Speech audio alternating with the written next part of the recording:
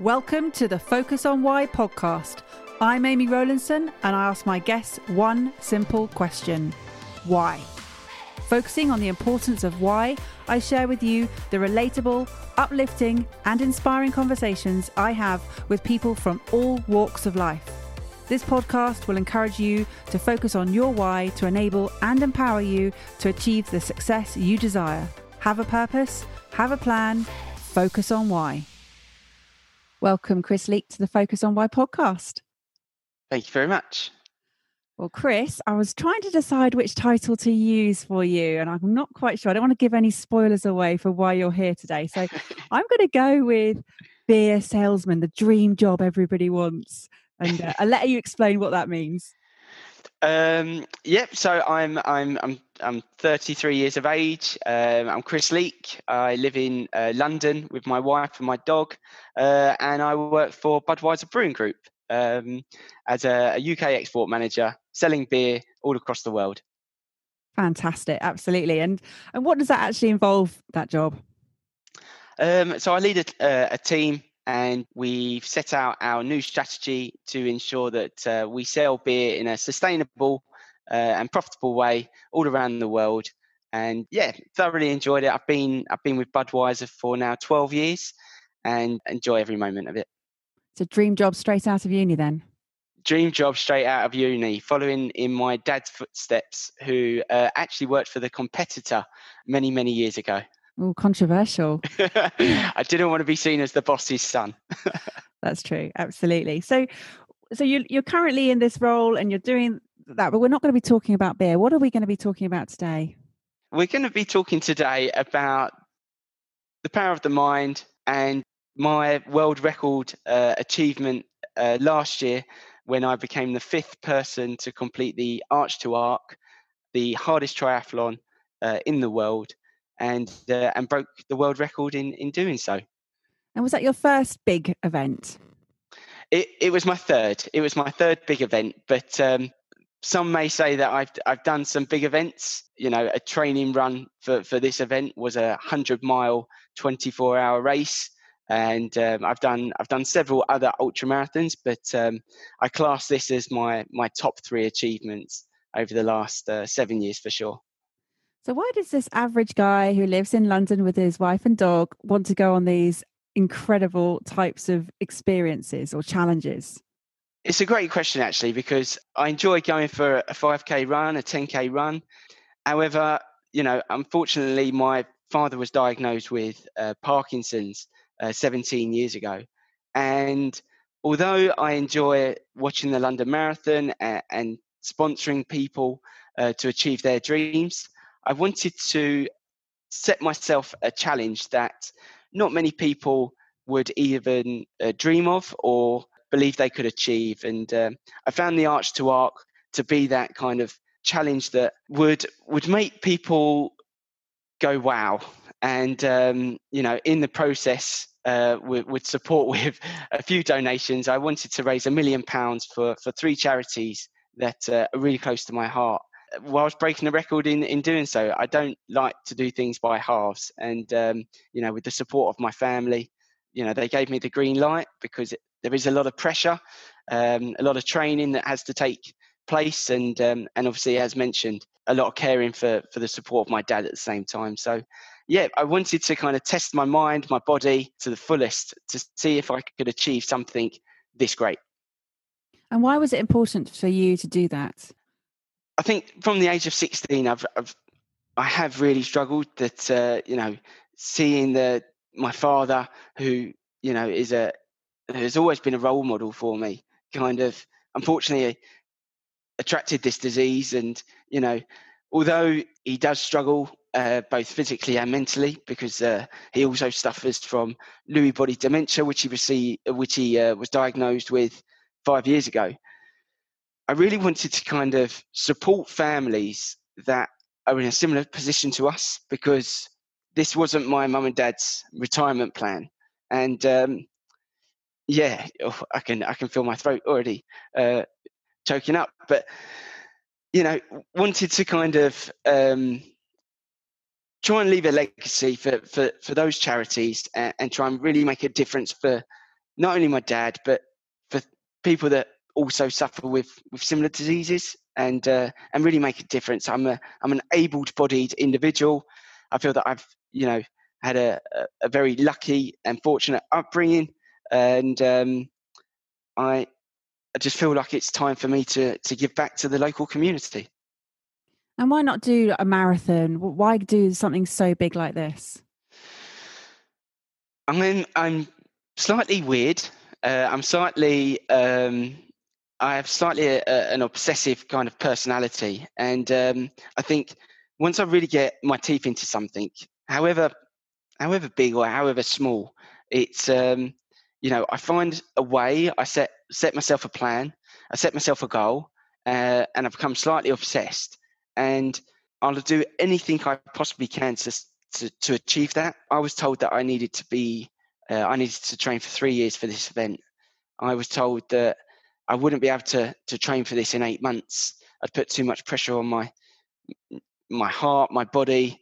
But I genuinely thought that it wasn't about the amount of training that I needed to do.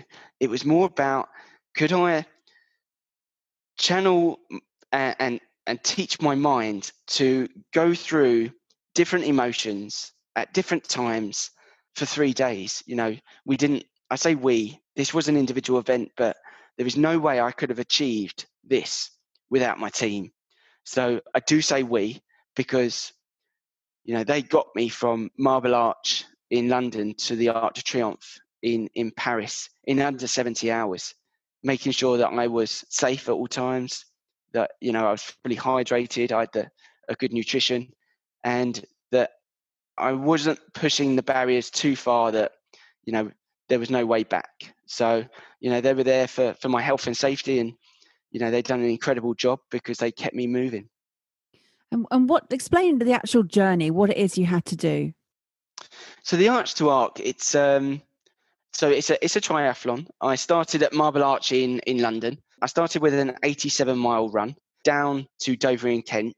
I then put my Speedos on and swam across the English Channel. So no wetsuit. No wetsuit. So challenging the temperature of the water, the shipping lanes, and the jellyfish. There's a few stories about them. And then I jumped on the bike at Calais once I'd nipped through passport control, and cycled 181 miles to the Arc de Triomphe in Paris. And of all the 3 parts, what did you find the hardest? I really struggled on the swim. I'd swum the English Channel before in 2016, so I knew what it took to swim the 21 miles. Obviously, there's a current, so it's 21 miles as the crow flies, but it can be up to 26, 27 miles depending on your speed and also the current during that time period. But I didn't realise, although I'd done enough training, that the emotions, the temperature of the water, I started swimming at 12:30 at night, so it was pitch black. I was scared, swimming at night with a light on the sea doesn't exactly fill you with confidence, not knowing what's around you or under you.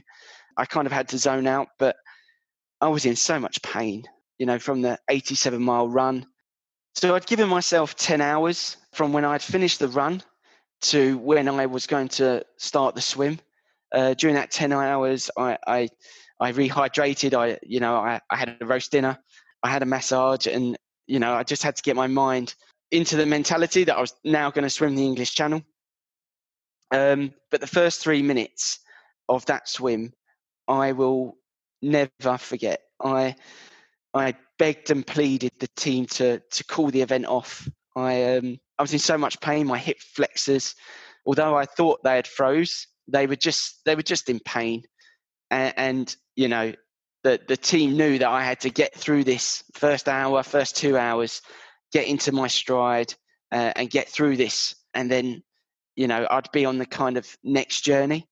I'll never forget my best friend, Robert, was on the boat, and I threw my goggles at him, and I said, "It's done. We're done." I was 4.5 hours in, and I said, "There's nothing left in the tank." I had very colourful language. As mentioned, I'd thrown my goggles at him. And the team actually turned their back on me. They turned their back on me to allow me to have a little paddy to myself, get all that anger out. But what I didn't realise until the end of the swim, what they were doing was getting the fire back in my belly, getting the anger out, getting that new lease of energy. It was probably my 15th wind instead of my second. And it worked. They threw the goggles back at me. They told me to get on with it. And Rob said, in 30 minutes, we can watch the sunrise together. And it still gets me now, because that was the turning point of the challenge. So you mentioned your team. Who was your team? Who made up that team for you, and how did you choose them? So my eldest sister Emma was the team leader. She had done several events with me in the past, including the Ironman, and also had been there for my Centurion run, which is 100 miles in 24 hours. So she kind of knew. She knows me inside out. She knows what I'm like, and she's obviously knows my reason why very, very well. Also, my wife was pivotal throughout, the training. She was the one that saw the ups and the downs, the injuries, the mood swings. My wife's a brilliant cook and was the head of my nutrition. So Charlotte managed my snacks, my drinks throughout the event. And then I had a couple of best friends involved, because they've known me. I'm very fortunate to have a very close unit of friends. We've been friends since we've been 11. They've also been, a part of my training and came out running and cycling with me. None of them could swim, so they tended to keep away from the water. But I got a team around me that knew me inside out. And finally, I had my inspiration with me, which is a lady called Rachel Hill. Rachel was the first woman to ever complete this challenge. So when times were tough, Rachel could talk to me and knew what I was going through, where the other team members, they could say positive things, but they never really truly knew what I was going through. So my team was made up of experts in their own way, and that was the kind of focus, to make sure that I had a team that was very diverse, that had a kind of a diverse way of thinking, and that brought different talents to the full team. And for me, I truly believe that was the main reason we achieved this. And had you spoken to them before you set out on this and said, look, if I give up, please don't let me? Or what had you talked about beforehand?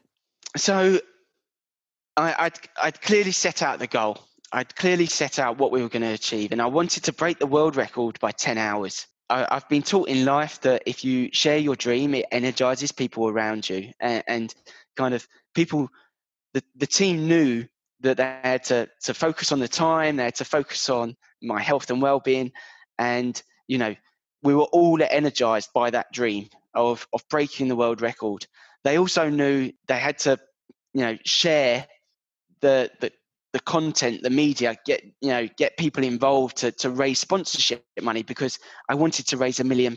So that was another kind of key dream of ours. So by discussing this as a team months before the actual event, everyone knew what they had to do. And when times did get tough in training, or we weren't getting the media coverage that we had hoped, then we kind of reset. We kind of said, right, don't forget what we're trying to set out.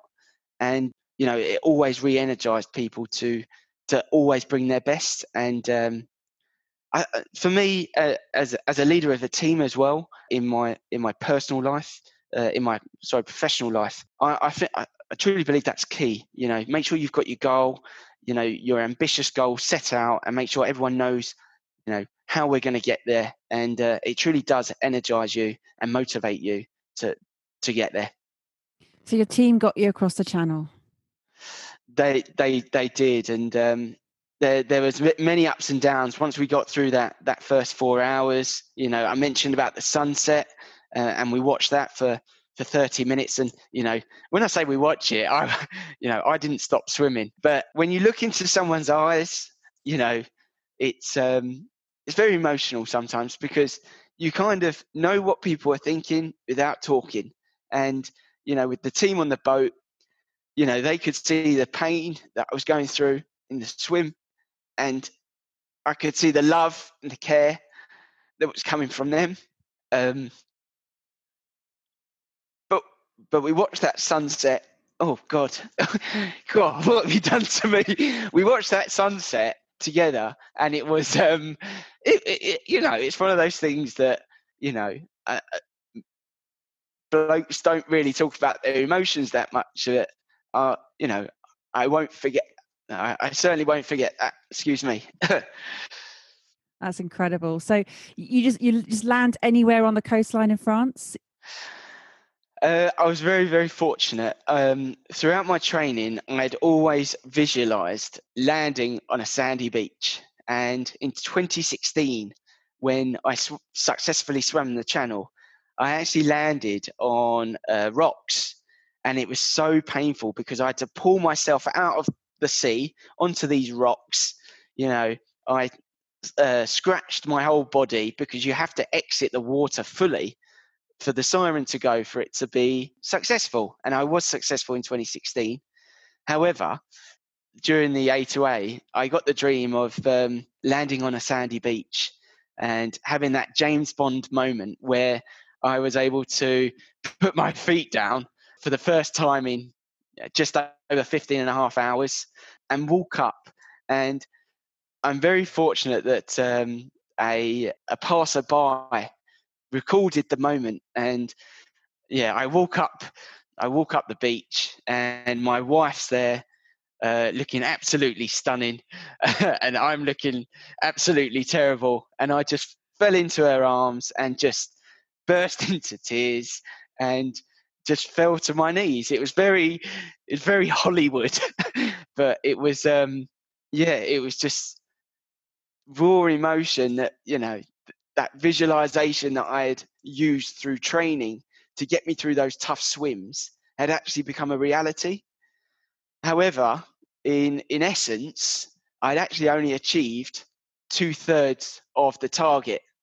So I had my moment, I had my cry, and I gave my wife a kiss, because my wife wasn't on the boat. She had to transport everything from the UK to France, my bike and the car. And then I had to get back into the sea, because obviously I hadn't, I just landed in France. I just swam to France. So I had to get back in the sea. I had to swim back to the boat, and the boat driver had to take us up to Calais so I could to go through passport control. But very magical moment that, it's still a struggle to watch now again, because it just gives me so much energy knowing what we went through. So during these challenging times of COVID, it's kind of I can put that video on, and I can kind of say to myself, we've been through tougher times than this. Get yourself together, make sure you rally people around you, because I feel that I can go that extra mile to kind of support the people that really need support. And it's a lovely video. I'll definitely share it with you. Oh, yeah, brilliant. At a later time. Thank you. So tell me, you then got on the bike? I did. So I went through passport control, and I was craving a McDonald's. I just needed greasy food. So was that approved by Charlotte though? It was approved by Charlotte. I got my 5 chicken selects, and I think I got a cheeseburger as well. And we sat by the car. We rejoiced for a couple of minutes on what we had actually achieved. But going back to that planning stage before the event, I kind of didn't want to kind of rejoice and think, what I'd just achieved. We had to kind of get back to what the dream was, which was then to complete 181 miles and break this world record. In my heart, and I can say it now, I knew that if I didn't get knocked off the bike, I was going to break that record. However, punches, tiredness, other road users, you just never know that there were still so many kind of external factors that could have affected this.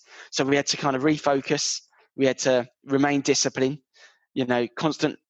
remain consistent as the three key principles that we promised. And once I'd had my food, we found an area that I could have a quick shower just to kind of, wake up. And we got on the bike and started cycling to Paris. It was around 9:30 at night, so I knew the darkness was going to fall soon, and I wanted to kind of get a really good start because, again, didn't know how I was going to feel in a few hours' time.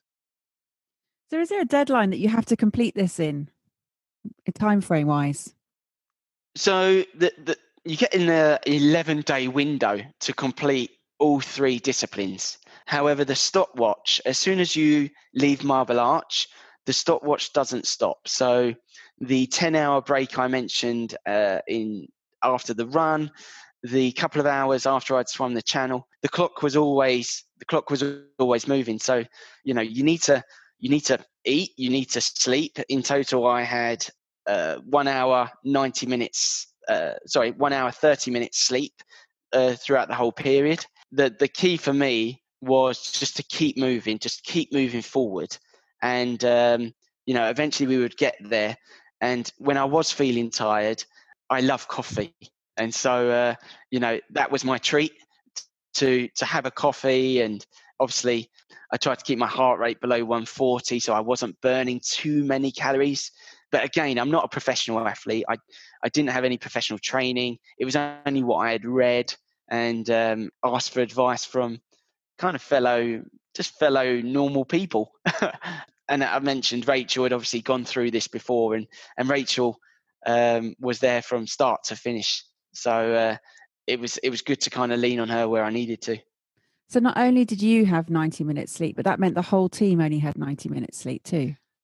Yeah, not far off. So they couldn't really nod off in the car. So during the run and during the cycle, I had a support vehicle that carried all my food and spare clothing. But because the adjudicator had to always see me and would constantly get in and out of the car, the team couldn't really fall asleep in the support vehicle. I had so much support on the run, that there was someone there cheering me on every 20 minutes because I live in Kent.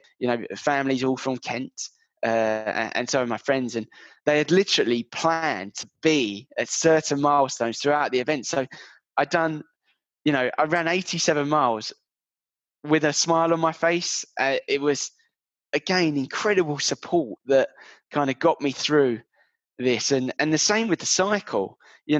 My dad's two best friends, who again he's known from school, came out to see me and were in Boulogne, which is around 40 miles from Calais. It was around 2.5 hours, and they were there. It was midnight, and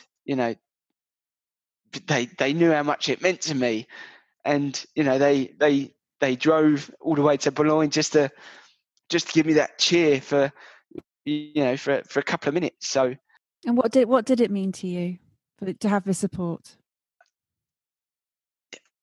I can kind of, saying thank you and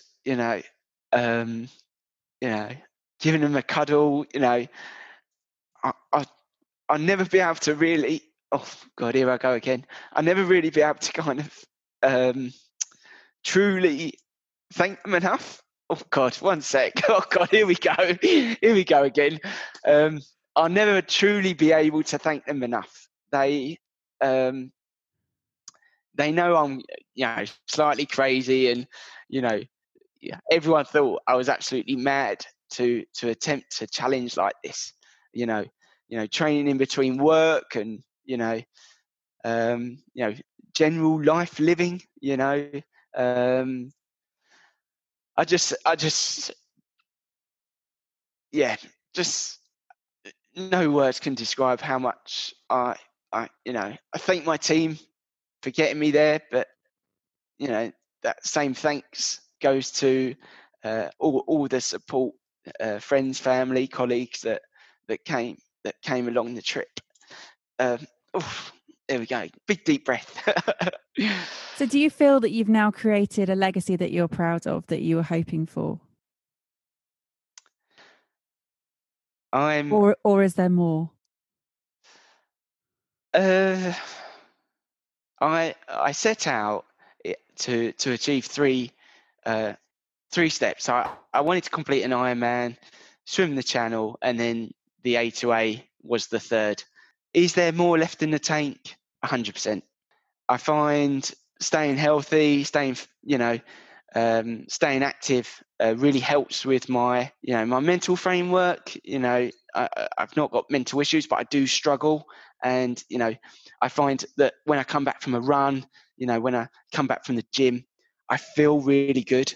And, it helps me believe that I can help other people, by staying active, feeling fit, feeling good in my body, that it enables me to kind of be a better me for the people around me, and I'm talking about, my mum, the full-time carer, my two sisters, my wife who has to put up with me, and we've kept it quiet, but, my wife's due in 15 weeks, and people have known that, we've had to go through IVF, and, we're not kind of ashamed of that, but again, it's another challenge. And but by staying fit, by staying healthy, I feel that I can be a better person. So, do I think this is the end of my achievements? No, I do think there'd be another thing. I always set ambitious goals and always want to push myself as far as I can.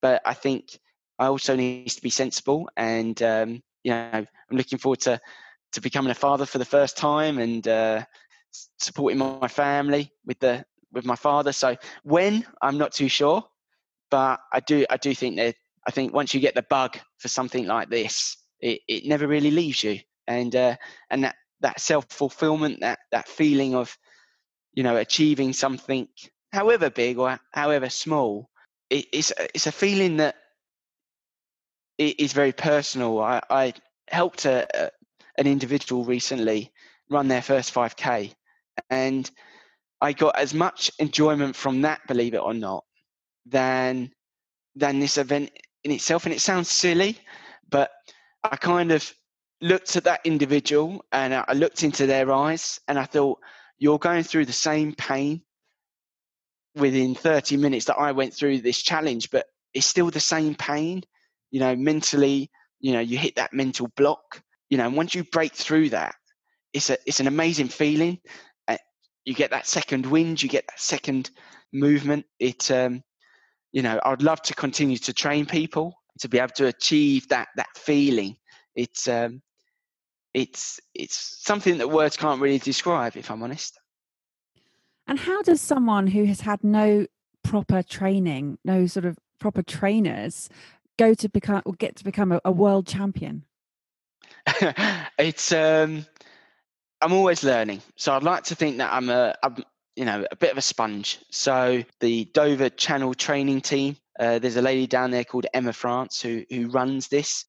I kind of just listened to what she said, and listening to the people around her and learning from that. Not everything worked for me, but the concept of it is right, and then you kind of need to kind of structure it in a way that fits with you, be that your lifestyle or your kind of habits. So kind of always learning from others. I never think my way is the right way. Every day is a learning day. Even running, like my running style, I kind of making sure that, when I watch other people and trial new things, I'm never afraid to kind of admit that I was wrong, maybe pushing my body too far. something that someone taught me once was you need to understand if your body is trying to give you an excuse or if you need to listen to your body. And this is really important, especially like during marathon training, because you can kind of overtrain. And I'd certainly overtrained in the past. I've had shoulder operations. I've broken bones because I've pushed myself too far, or jumping off certain things you shouldn't. And sometimes, just listening to your body is very important. But you need to distinguish what's an excuse. Don't do that because you're tired, or you probably need to stop now because you've had a very good day and you need to now rest. So always listening and always learning is key. And I can't believe the story. It's just incredible. It's given me goosebumps listening to you. It's been very emotional hearing your journey. I've had to hold back the tears myself, just sort of listening here. I can't imagine what it must have felt like to have gone through all of that. But why, or what got you through that? Why did you do it?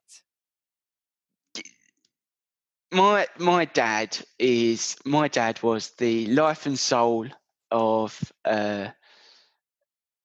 any room that he was in, when he was physically and mentally able. He was an individual that would pull people up when they thought they were out for the count.